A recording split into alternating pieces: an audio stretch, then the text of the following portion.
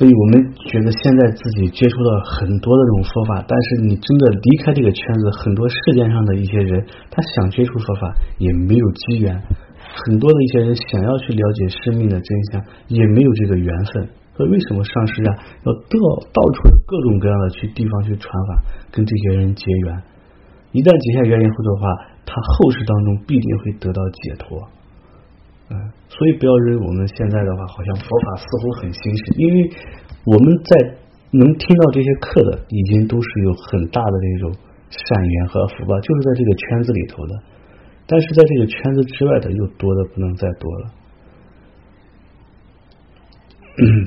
然后比如我们现在都知道藏地的话，那学佛很好，那比如说雅琴所在的甘孜的地方，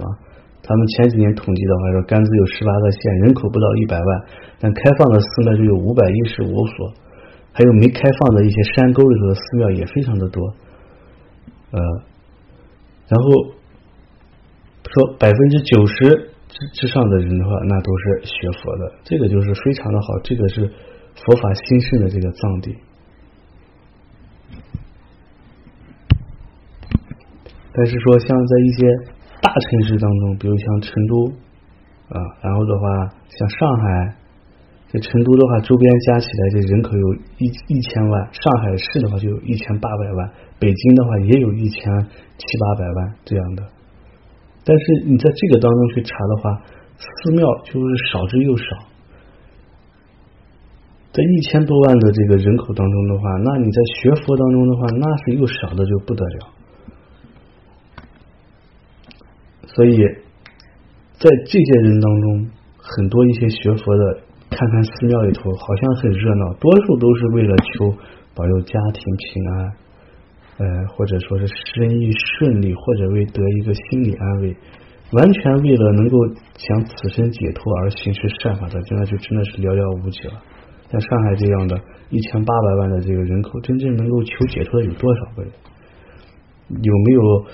完全希求解脱的？有没有18000个？估计都没有这个都没有。因为在这个当中的话，你都知道嘛，一些你看在上海的话是有各种各样的学佛团体，在那边的话有那个显宗的也有，我也知道，然后的话密宗的那几个大上师他说下边有多少弟子都知道。所以真正能够去修学这种学习解脱之道的，真的是有没有1万个人不一定可能有几千个人吧。我觉得想想在1800万的城市当中，真正能够修学，不管你是修显宗还是密宗，都是为了能够想要此生解脱的，我估计也真的就那几千个人，3-5千左右。这个你想想，这个当中比例是有多少？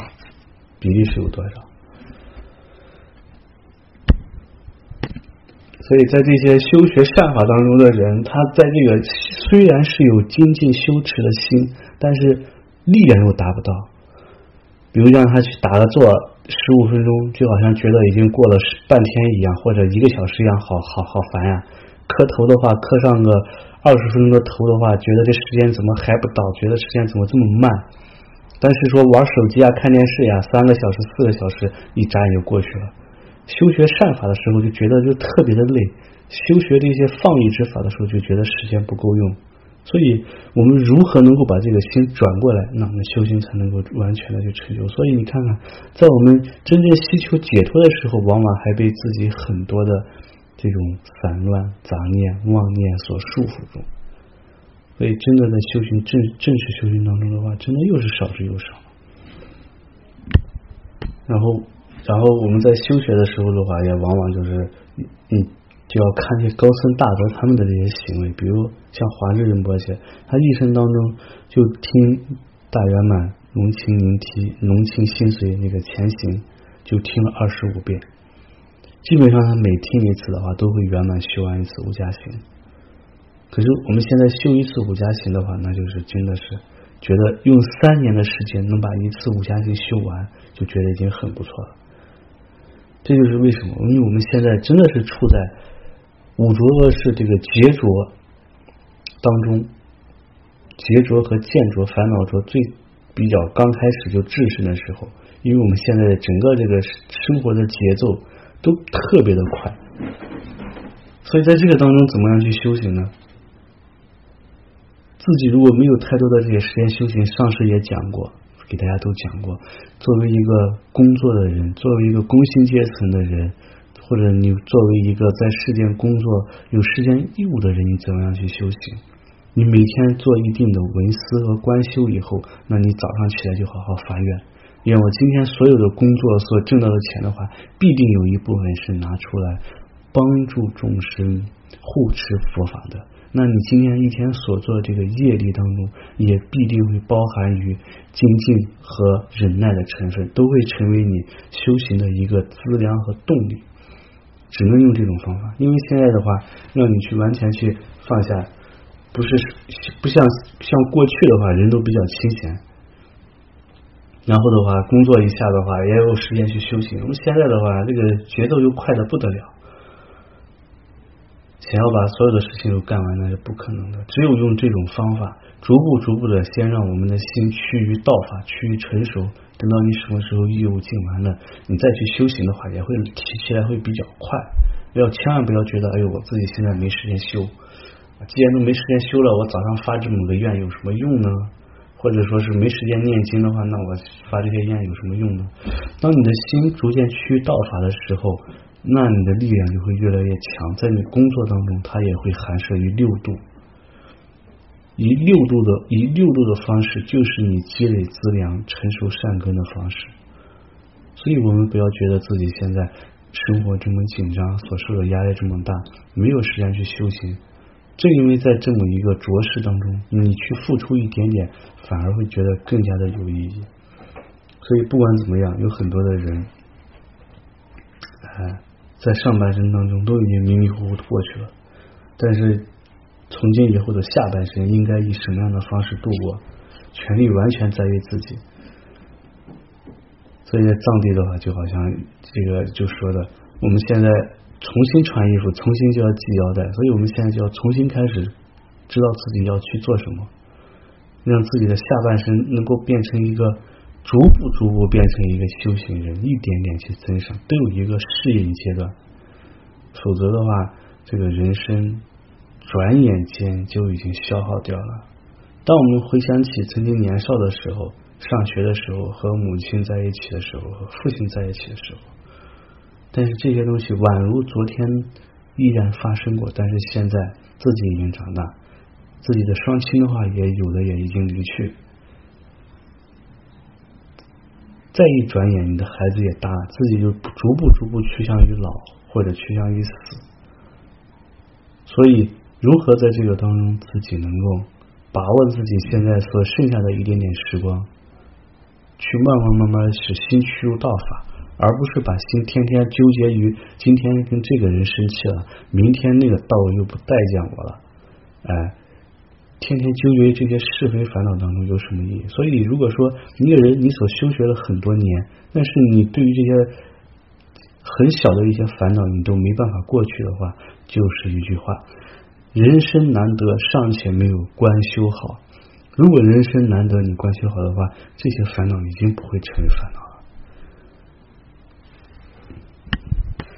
所以人生可以使我们善加利用，那可以使我们一生去入成佛解脱之道，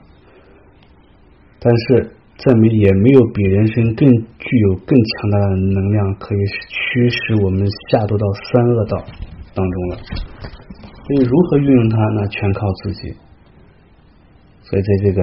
论中当中也讲，若善加运用，人生便是我们通往解脱之舟；若不善运用，人生便是把我们限制在轮回的铁锚。此人生既可以行善，亦可以为恶。由于过去所积累的福德力所产生的力量，今生的话使我们获得了具足18种闲暇的人生。如果忽略了这一唯一的要点，崇高的佛法，而只是花费在此生追求衣食以及沉溺于8种世俗的享乐，那就完全浪费了这些闲暇与圆满，直到死期临头才后悔而捶胸顿足，为时已晚。因为你已经做了错误的选择，就好像入菩萨行论当中所讲的，既得此暇身，若不修善，自欺无欲此，蒙语无过此。因此你一生你选择永远之善或者永续之恶，是这个选择善和选择恶的这个转折点。如果现在不运用它，在此生当中让你的心性被这个世俗的烦恼所染污，而今生没有得到这个坚固的佛果或者解脱之道，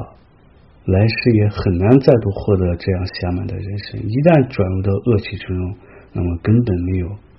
正法的光明，而且你也全然不知道自己该做什么，后果只能是越来越向下堕到无边的恶趣当中。所以现在的话就要告诉自己，现在就是精进修持的时刻，要反复的思维，并且运用三书圣法，就是以菩提心为开始，修行的时候不要执着于任何概念，然后的话以无缘心而修，回向的时候能够回向于圆满的福德，以这3种方式去修持。如是这番的去修的时候，那你就可以好像那个金厄瓦格西一样，然后他就是时时刻刻都在修，甚至的话不睡觉。所以这个准东巴格西对他说，哎呀，你要好好的，说弟子呀，你这个身体的疲劳还是要消除一下的，否则会导致4大不调。然后的话，金奥瓦格西就回答说，身体恢复固然是应该的，但我一想到这个暇满难得的时候，就觉得没有空闲去休息。所以这个金奥瓦格西总共念诵了91遍的不动佛心咒，终身从未睡眠过。在相信当中没有升起这样的定解之前，我们务必的话要去精进的去修持。所以当你真正想要去升起精进修持之心的时候，必须要去反复的思维和观修暇满难得，得到这个暇满难得的珍宝以后，如何去运用。虽得闲暇而法真实性，虽入佛门而但非法心。我欲如我愚痴助有情，获得暇满实意起加持。当我们自身不能够升起精进之心，或者有懈怠之心的时候，那也一样要大声的祈祷上师，呼唤上师，让上师加持，能够自己对于暇满难得，对于人生痛苦而产生甚深的这个定解。所以的话，自己没有办法去修持的时候，在你去全然的去祈祷和呼唤上师的时候，也算是一种修持。所以在这个修持当中，那是非常重要的，恒时祈祷上师。所以在这个当中的这个总结记上面，华智仁波切他就是说要恒时的去祈祷上师，祈祷诸佛菩萨传承上师护法的加持，一定要升起暇满难得的境界。所以我们在修持当中，思维是一方面，另一方面的话，一定要着重于祈祷上师，这个也是我们讲的密法的一个很重要的支点，不是完全只按照教义上来学习，你要去祈祷，靠这种祈祷的方式，就是跟上师的这种相应。上师对于厌离轮，当你完全对上师的信心升起，上师的这种内在的这种他对于厌离心的这种力量的程度，就会反映在你身上。所以我们在祈祷修的时候的话，要合掌闭上眼睛意念，依靠上师诸佛菩萨的加持，能够让我升起暇满难得的境界，然后对于暇满升起难得之心，对于现世的话升起这个放下之心。当你如是经常去祈祷和有强烈的信心的时候的话，你也会对上师产生不可思议的信心。在这种状态下的话，你既在法义上又有了收获，并且对上师的这个信心也有了这种增长，所以这个是我们特别的一个修法所以在这一点上的话，大家这个一定要去多努力，这样如是多方面的去修持思维法义加祈祷，然后的话按住修思维修，如翻交替修的话，那逐步的，我们不可能说一下子100%全部都能得到，但是说一点点会增长10%、11%、12%、13%，如是坚持，如是增长，必定会有一个非常好的一个结果。